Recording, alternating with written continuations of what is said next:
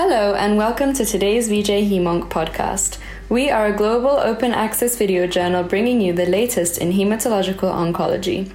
In today's podcast, leading experts Keith Stewart, Gareth Morgan and Faith Davies share key highlights from the Myeloma 2022 meeting, including the important role of peripheral blood MRD, mass spectrometry versus whole genome sequencing in MRD, antibody therapy in amyloidosis, and more.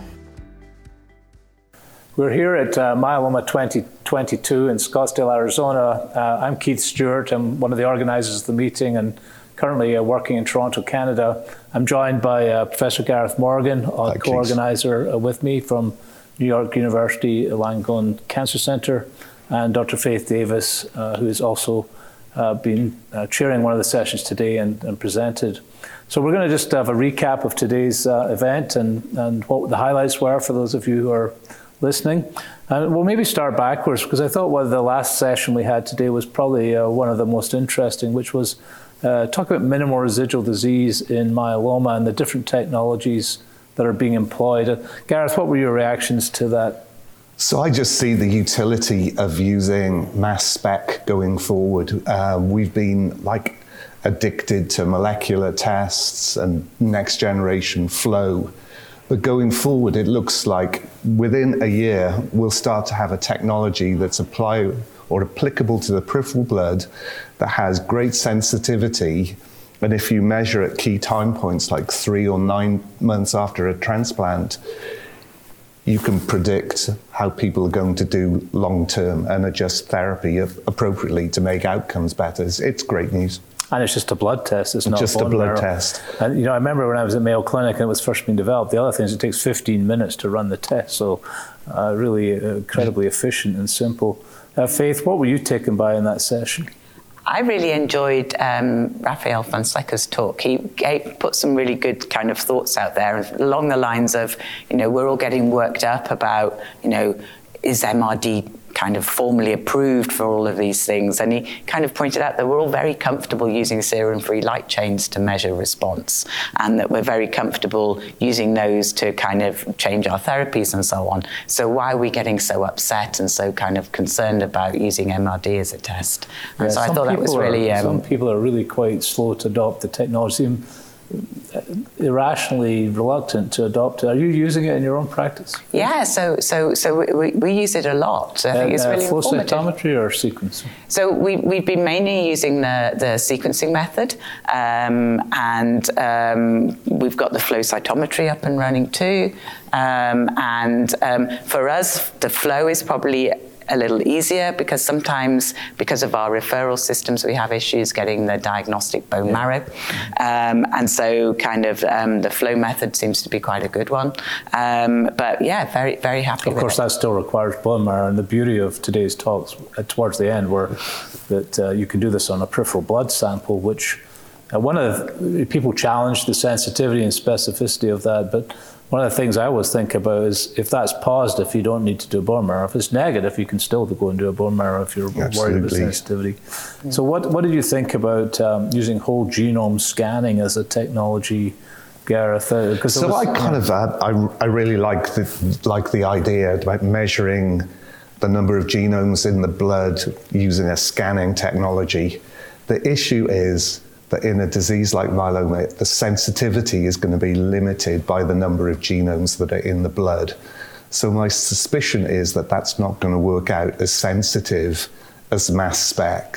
And so I actually think mass spec is going to come to dominate and be the routine kind of diagnostic approach for looking for MRD. And Dr. Dispendiary showed some other advantages, which were you can distinguish the drugs, the antibody drugs from the tumor. You can distinguish the tumor clone from regenerating clones after transplant. And she didn't talk about it today, but I know that they're working on forms of the protein that are amyloid, that cause amyloid, and like glycosylated forms of it. So that's also going to be very interesting. So the session before that was on new drugs, and for the audience, what did we learn there, Faith? So we had a couple of talks in there. So we had a number of talks about IMiD resistance and how that can for the audience are Revlimid, pomalidomide, Revlimid, pomalidomide, but they're also talking about some of the newer IMiDs, CC220 and 91248. 248, Yeah, no, all right, nearly there. So that was very interesting. Had a great talk about immunogenic cell death and how important that is for many of the drugs we've been using for years, like proteasome inhibitors, but also for some of the newer drugs. And I found that particularly interesting because Ken Anderson was saying that in the high-risk patients, it may be that those cases are unable to use immunogenic cell death, and that might be why they're more high risk. So that was great. We had a really nice talk from Suzanne Lench about new therapies for amyloid and how they're using similar approaches with bispecific antibodies and also reprogramming macrophages to kind of kill off amyloid cells. So that was good. There seems to be more and more mounting evidence that what we've always thought of as being directly cytotoxic drugs may in fact work in large part through the immune system, including the immune modulators and maybe even proteasome inhibitors, which we never really thought about in the context of immunity. What do you think? That was a great point of today, that a lot of the drugs that we use are actually utilizing the immune system, and building on that with these newer drugs makes every bit of sense. But I really was taken with Susie Lench's talk about modifying monocyte macrophages with chimeric antigen receptors in those cells to have them recognize amyloid deposits and go to those and then eat up the deposits and then have people's organs get better. I mean, I thought that was really a novel. We'll hear more about new drugs tomorrow, of course. The last session in the morning was about single cell sequencing, so it was probably the most technology focused, but what were the clinical perils that you took away from that? Either of you that wants to answer? So I thought it was a great session. There was like all of the single cell data was presented. It's still got a long way to go. Dr. Gobriel's 200 patient samples is going to be a useful data set. But currently it's not delivering what it should be delivering. I think we have to really work hard to understand what's going on and not just have correlations between points of disease, the number of bad cells, and the number of immune cells. There was quite a lot of that correlative science, and we really need to do investigative science where you change something and see. One thing that struck me as quite new was Roger Tiedemann's talk, where he talked about oxidative phosphorylation and the reactive oxygen species as being a dominant feature driven by amplification of chromosome 1, which we have struggled to understand what the significance of that is. Did you buy into the story there? Or? Yeah, so I mean, I'd actually been to a different meeting last week at our cancer centre, and the oxidative phosphorylation is like the buzz kind of area now in solid tumours and in radiation oncology as well. And so there's a lot of work now going on about metabolic reprogramming and metabolomics. And so I'm kind of really interested not only in what Roger's doing at the moment, but kind of that next step of looking at what the difference is in the metabolomic profiles between those two. Well, I was going to come to that. So the last session we should discuss briefly was the opening one, which was on the genomics of myeloma. And I guess I've asked you this before, Gareth. Do you think we've tapped out what we can learn from genomics? Is it time for metabolomics now? I think that would be a bad move to give up on genomics about now.